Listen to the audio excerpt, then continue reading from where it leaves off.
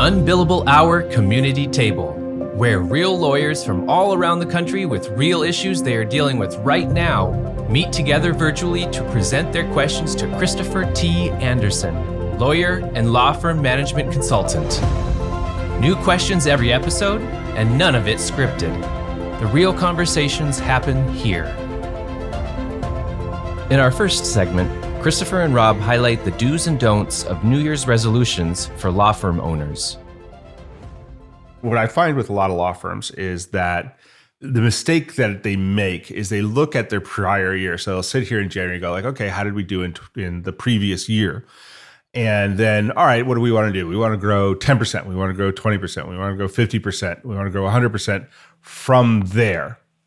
And then they'll make a budget.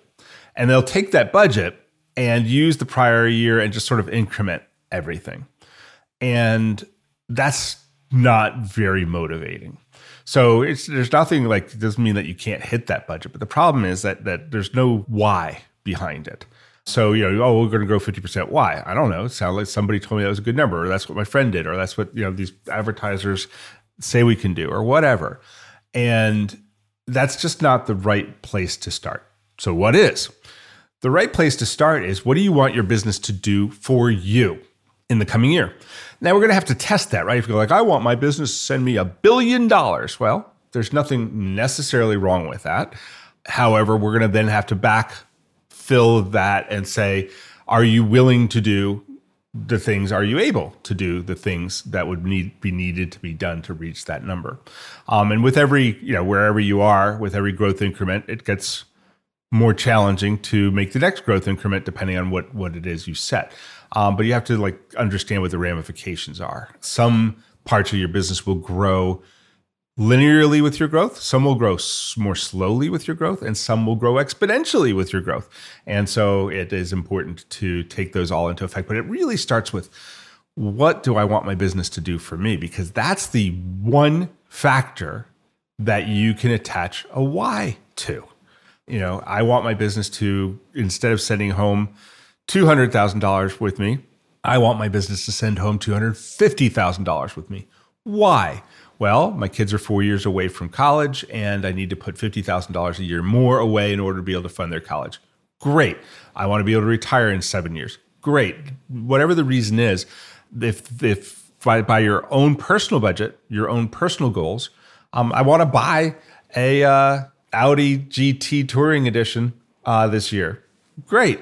Whatever your personal goals are that feed what you want your total owner benefit to be should form the basis.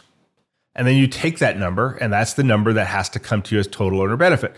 And that can come to you in three main ways. It's actually four ways. The three main ways I always talk about are your salary.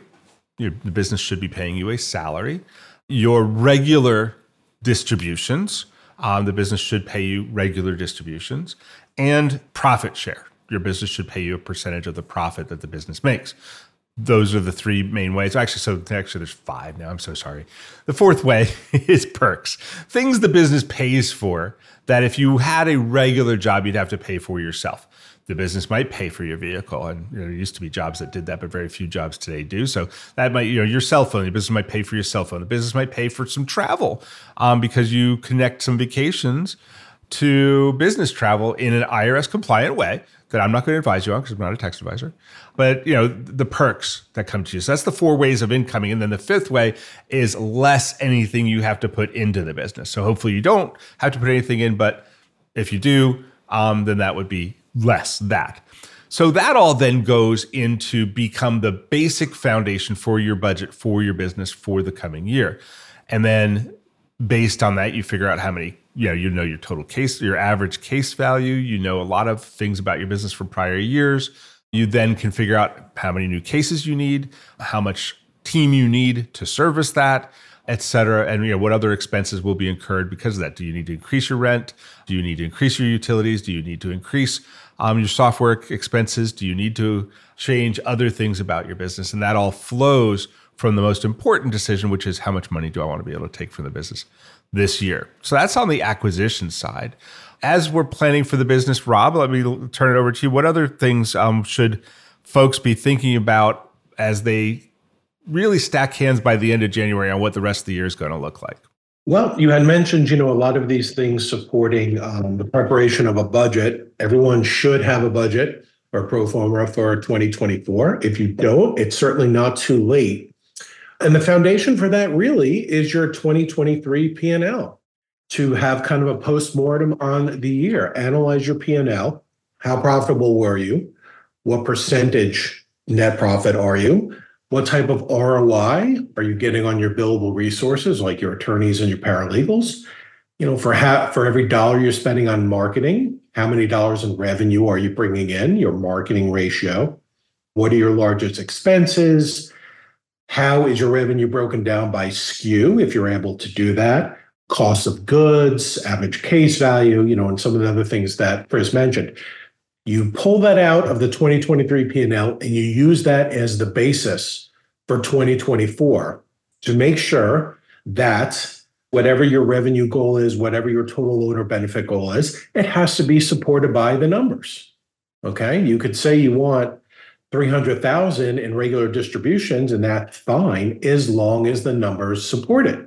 And you have to assume that a lot of these ratios and percents and whatnot from 2023 are going to persist for at least a month or two or three into 2024. And that is the sanity test or the reasonableness test. And then as your revenue goals are going up, do you have the capacity? Do you have the personnel to support it? Do you have utilization? Do you have the technology and systems in place? And I encourage everyone to just take a step back. Does it make sense? If you have 20 people right now supporting $3 million of revenue and you're going to $6 million, have you increased personnel? What type of personnel? What are your assumptions? And just kind of make sure that things pass the smells test. In other words, that'd be my recommendation. Get your data for 2023, extract, analyze. Then as you're preparing your 2024 with your revenue goal and your total owner benefit, does it make sense? Does it add up? Yeah, I asked the primary question, which is why. You ask the question, is it pass the smell test? And for that, like my biggest recommendation is that you have to, it is a best practice to then have that plan reviewed by somebody else who's not emotionally and otherwise invested in your business. A third party that you trust. If you don't have someone like that, of course, you can reach out to us here at sunnysidelaw.com, and we will be glad to engage with you to take a look. It'll be limited engagement. We'll be glad to take a look, give you some pointers, sanity test it, ask you some very difficult questions to make sure you're on the right track. So if you would like us to help you with that, Christopher at sunnysidelaw.com, and let us know, and we will connect with you on that. If you want to boil down what you shouldn't do in the new year with your business, the answer is engage in magical thinking. There's actually a fascinating article. I believe it's in The Atlantic. The title of it, I believe, is something like, "You Can't Just Become a Different Person." The thrust of it isn't that we can't change, that we can't make differences in our business, but that this whole notion of New Year's resolutions is kind of premised on magical thinking. And the magical thinking is, if I just change, then I'll change. If starting today, I'm going to start running 3 miles a day. Starting today, I'm going to be more profitable. Starting today, I'm not going to make higher C or lower grade people. Starting today, I'm not going to take any more of these kinds of cases. Now, can you do all of those things? You bet you can. But it goes back to what we were talking about a minute ago, which is it's not enough to just decide that you're going to do it. That is an important step. It's a really important step. But then the minute you decide it, you got to go like, okay, that's the what. First of all, why? Because if you can't tie a why to it, you will fail. This is why New Year's resolutions fail. People don't tie a why. That means something to them, to their resolution. That failure would mean something painful to them. And then finally, you have to commit. The first step is not, people say the first step is tying on your shoes. No, the first step is a how. How am I going to do this? Right? I'm going to have to take time to run every day. I'm going to have to change my nutrition, perhaps, to run every day.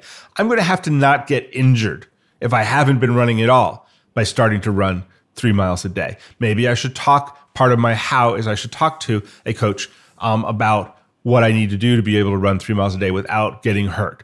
What, if it's your business, if you're going to be more profitable, what do I need to do to be more profitable? Spend less money. Well, that could be good. That could be bad. If you cut marketing expenses, you'll be more profitable for about a month. And then bad things will happen. So there's the how becomes the real deal. And it's when you know that you're serious about your resolution, when you figure out the how. Listen, making the decision, super important.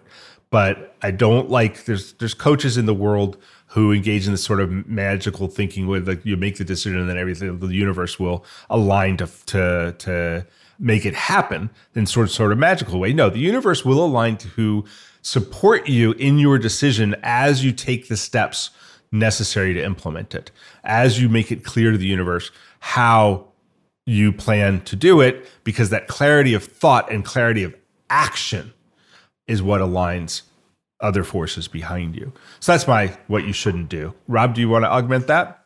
Yes. So some of the lessons as you head into the new year, number one, I would say, don't recreate the wheel. You've been successful. You've had a lot of things that are working. They can be tweaked, but definitely continue to leverage what's working and improve on it. Number two, as I was mentioning before, whatever your goals are for the year, make sure that they are supported by hard data and analysis. Otherwise, you're setting yourself up for failure. Third, I would highly recommend communicating with your team. A lot of firms have an annual kickoff meeting or something similar. Discuss your goals for the firm for the year. Get buy-in. Make sure everyone's on the same page. Share your vision. Next, anything new and exciting that you are trying in the new year, make sure that you manage it and monitor it religiously, obtaining data and analysis on a daily, weekly, monthly rate, whatever is appropriate, but make sure that we are managing any type of new initiative well, make sure it's profitable, and cut it off if it is not. Those would be the things I would add. Delegate out those tasks that take up your time. Staffy can help you with your legal, administrative, marketing, and even client-facing workload. Hiring Staffy's top-notch bilingual virtual staff means Staffy does the recruiting, hiring, and training for you. Then, if you need a change, Staffy handles it. You get to concentrate on your strategic work. Schedule a free consultation at staffy.cc. That's STAFI.cc and get $500 off with code HAPPY24. Find out how TimeSolve fits your firm. With 6 different ways to track time, surely one will fit, even on the go. Or quickly estimate flat fee projects. Batch payments for hundreds of invoices at once with TimeSolve Pay. Getting paid quickly is a great fit. And TimeSolve fits with the other tools you use. QuickBooks, LawPay, NetDocuments, LawRuler, Microsoft, all just plug in.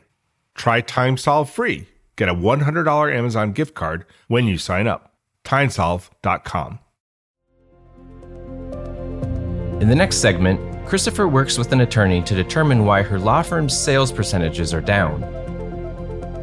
So I got back from my sabbatical, which went really well up until about the last week and a half of it, when my sales team pretty much shit the bed and we're in like a complete sales slump. Oh dear. So they sold well until the last week? Yeah. Huh.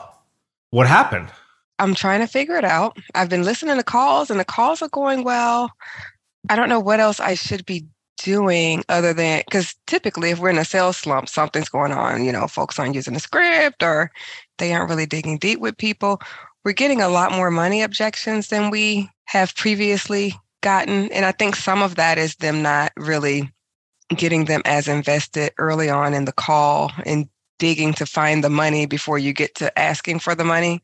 We've identified that and are working on that. And things have turned around a bit, But I'm just trying to think through what else should I be doing with my sales team to get them back on track. My first thought is like 1 week. The first thing I would do is say is just everybody breathe, right? A week-long slump, is not that uncommon. Well, it started about a week and a half before I came back. It lasted 2.5 weeks. Okay. Well, that's a little bit longer. Yeah. And by slump, down by what? What percent are we down from normal? Closing from 65 to 70% to now closing at about 40%. Okay. So a pretty big drop. And what's lead flow? So let's walk through the process because we got to figure out where it is. That number that you're giving me is from person that's made it to the sales appointment. Yeah. Correct. Okay. How's lead flow? Is your number of leads staying consistent? The number of leads is consistent. Okay. And the number of appointments scheduled from those leads, has that been consistent? Fairly consistent. Up or down? If down slightly, because consults are still his book is pretty full. Okay. And then how about showing up? Are people showing up? They're showing up. Okay. So everything stayed consistent except the close rate went down. Correct. And how many people we didn't change anything in marketing. Yeah. How many people are on your sales team? That are doing consults? 1. Okay. Did you simply ask what happened? Yes, I did. His default is they don't have any money. Did you go deeper with him? I did. And even today, I went deeper with him. He came in. They were non-citizens. They didn't have a social, so they couldn't apply for financing. The party who needed representation was filing the action against the person who financially supports them. The first thing I asked him, because she came in with they came early. She had her whole family with her. They had the kids with her. The first thing I asked him, I was like, is there not anyone in that room who could find some resources, a credit card or someone to call? And he went back. And it's also a case where fairly quickly we'll be able to get the party's support. Right. And so I gave him that tip as well. And then he went back in the room and they retained. So I think it's a lot of that, not prejudging for starters and not really going deep into helping them find the money. But so that means that from everything you've told me, that he's previously been better at helping them find the money and now he's fallen off. So the question is, and what I meant by have you gone deeper with him is what's happened in his life. He's having a money problem, a personal money problem. And he's feeling he's dropped himself into a scarcity mindset and it's showing up in his consults. So we need to figure out what's going on. And this is just a love call. I mean, it's or a love conversation, right? Like, hey man, I've been thinking about, what we talked about and people aren't able to find the money. And, in my experience has been that, you've been really good at that before and now you're not.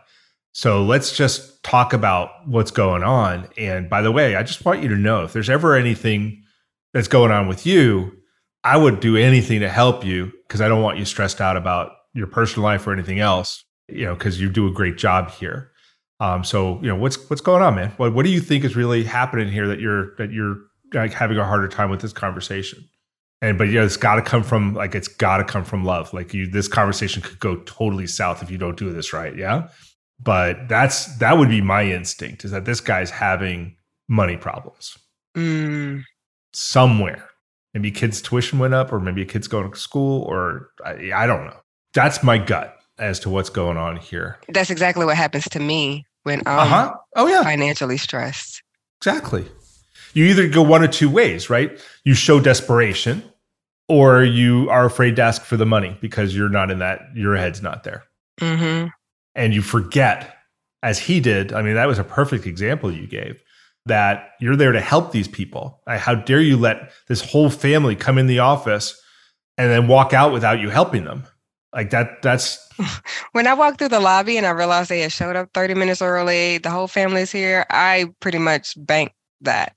Yeah. Yeah. And I don't know what community they come from. It doesn't matter. But when people have that much family support, there are other people around them that will pool and come together. And particularly you've got a light at the end of the tunnel here. You get to the temporary hearing and you get some money coming. Yeah. And it's a TPO. So, the hearing's in 10 days. Yeah. I hope that helps. I mean, I hope that helps with the conversation. Yeah. Because I almost didn't ask because I was like, I know what to do. But no, that was completely outside of what I thought to do. Rob? I think your answer is spot on. There's a lot of insight there. The only thing I would add would be it's a fundamental strategy for any salesperson in this business to understand that when the family's there, that's who we would go for support, even financial support. So I think this is like legal selling 101. Why didn't your sales rep ask that question initially? Why isn't that on, so your salesperson, any salesperson, they know the common objections in any practice, like said, let's say the top 5 objections. And either off the top of their head or via script or a knowledge management system, what are the 2 or 3 ways to overcome that objection? So, you nailed it. You said they came in 30 minutes early, the family was there. And it seems like your salesperson didn't say, well, can someone in your family help you? Can someone help financially? Someone with a credit card? What other family resources do you have? That's fundamental to what they do. So I would just make sure that this knowledge is encapsulated either in your script, knowledge management system, whatever. It should be on the top of their mind. And I would definitely be questioning, why wouldn't they have exploited that strategy? You figured it out in 1 second walking in the door. That should have been fundamental to their response. So what you're saying, Rob, is that there's a process issue here, that this should be like from the cheat sheet or whatever, the system. Process or training. They have it.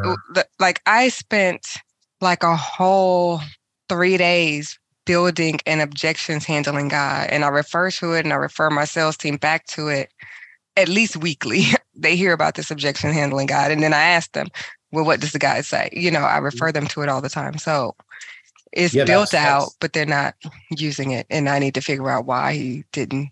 That one was so, again, when I was just running to the restroom, and when I saw the whole family there, I asked the reception if it was a PNC waiting on our dragon. And she told me, yeah, they came early. And she told me what time they had gotten there and what time their appointment was. Yeah. I banked the revenue. In my mind, the revenue was banked, because how do you not close that? Your salesperson should have been thinking the same exact thing, and you gave them the tools to knock it out of the park. All they had to do was swing the bat. So, it could be systemic, could be training, could be process. It could just be that their head's in another place, which gets to Christopher's point before, what's going on. But I think this is all part and parcel of it. Right, because he was doing exceptionally well up until that period of time. I think what Rob's saying is exactly right. But like, this is a conversation not of why didn't you, but like, hey man, how you doing? What's going on? So cool. Very cool.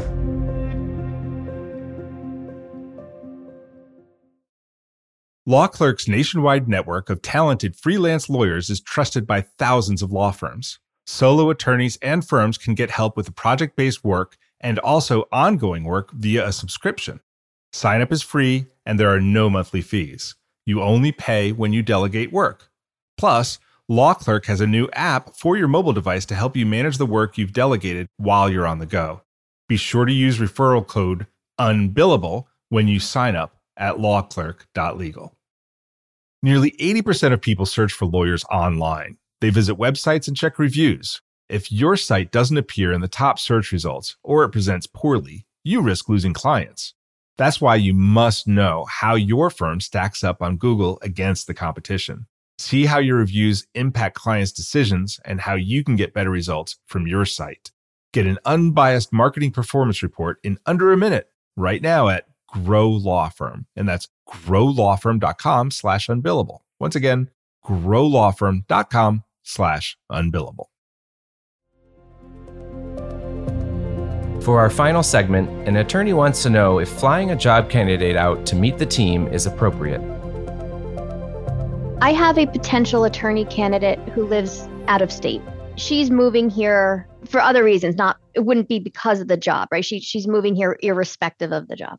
So we interviewed, had a great interview, kind of hit it off. We're still in the process, but if I get to the point where it looks like all systems a go, I was thinking of doing something different than I normally do, and which was flying her out for a weekend she's wrapping things up in her state, flying her out, or maybe not even a weekend, flying her out for a day or two, let her come, see the office, hang out, if she needs to work.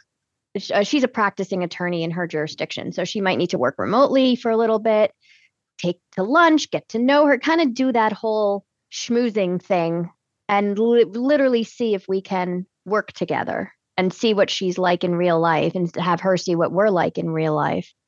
What am I missing? Or is that excessive? I don't think it's excessive at all. I put her up in a hotel, I guess? If the reasons she's moving don't exist yet, then yeah.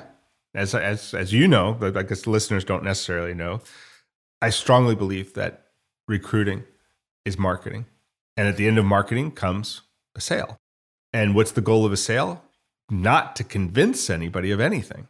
The goal of a sale is to educate them sufficiently so they can make a proper decision. So it sounds to me as part of this process, you'd like to inject education of come see for yourself what this really looks like so you can make a decision. I can't find anything wrong with that. The only employer that should find something wrong with that is someone who thinks that nobody would come to their business because of how it really is. And so you want to fool them. And that's not a good way to start. And I want to be able to confidently make a decision. Absolutely. I think, quite honestly, you'll learn less than she will in this process, particularly if she's going to work remotely. I mean, you can maybe spy on her or see. Well, that was my next question. Maybe, is there something I could give her? I mean, she's not licensed yet. It's a whole thing. Of course there is. On motion for admission. Yeah, of course there is. I mean, obviously don't give her something that tests her extensive knowledge of procedure, but, something that tests her thinking. You can have her sit in on a call and then say, what are your initial thoughts? How is she thinking? How is she going to carve the problem out? We could do a swamp out and let her chime. Do a swamp? Yeah, absolutely. Exactly. Have her participate in a swamp out. That's how you can get an idea of her thinking. Now, the danger is some personalities will feel put on the spot and a little bit deer in headlights just because they're new and they might have done better 2 weeks in. But you'll get glimpses of whether this person can think their way out of a paper bag. And some just can't, and some can. I think that's part of the test as well, to be honest, because we're in a jurisdiction that's kind of like you got to make your way and speak up and be assertive and do your thing, or we're going to roll over you. Kind of like driving. It's like driving in Manhattan. Get out of my way, come with me, or get out of my freaking way. So I want to see if she's got the chutzpah, we'll call it, to kind of roll with the way that we are in this area. Can you be tough enough to tough it out? Definitely. Culture. Yeah. So that's what we're talking about there is cultural fit, thought fit. I think it's a great idea. Most people don't have the time themselves to invest in it, but I can't fault it. Not one little bit. I wouldn't, I don't want listeners to say, oh my God, I have to fly every candidate out to my firm. No, but it sure won't hurt. I do this whenever possible. I invite candidates to our team meetings whenever possible and things like that for exactly this reason. I don't want them to join us with some misapprehension about who we are, right? Neither do you. Yeah. And that reminds me of a different organization had their candidates come to a very popular event, and a couple of them this is years ago, a couple of them freaked out because of what the event was. And they're like, thank you, goodbye. It was all part of the process. Yeah. The interview process. Yeah. Exactly. Very good. All right. So on the third Thursday at 3 in February, we're going to have our guest who was the guest on the Unbillable Hour, and you can catch the show. His name is Joey Sieber. Joey and I had a wonderful conversation on the Unbillable Hour, which again, you can listen to, about his business, which is called Level Legal. But we talked about what that's important, and I think will be great to ask him questions about, are how to have a human-focused approach while using the most modern technologies in your marketing and other aspects of your business. So going to be a great guest. Rob will be here. I'll be here. And you can ask questions to Joey Sieber on the Unbillable Hour community table, third Thursday at 3 in February. And of course, you can catch this show as well as all the Unbillable Hour episodes on LegalTalkNetwork.com or on iTunes or wherever you get your podcasts. Take care. Thank you for listening. This has been the Unbillable Hour Community Table on the Legal Talk Network.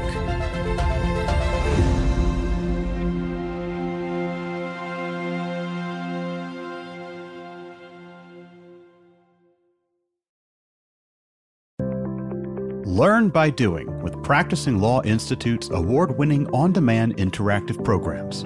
Developed by experts in learning design, these immersive programs incorporate the latest in research-based instructional design and technology, allowing you to try out concepts, challenge yourself, and grow your skills using real-world scenarios. With programs focusing on professional development, client-facing skills, and law practice management, you can earn CLE while you learn. Launch now at pli.edu/interactive or download PLI's mobile app.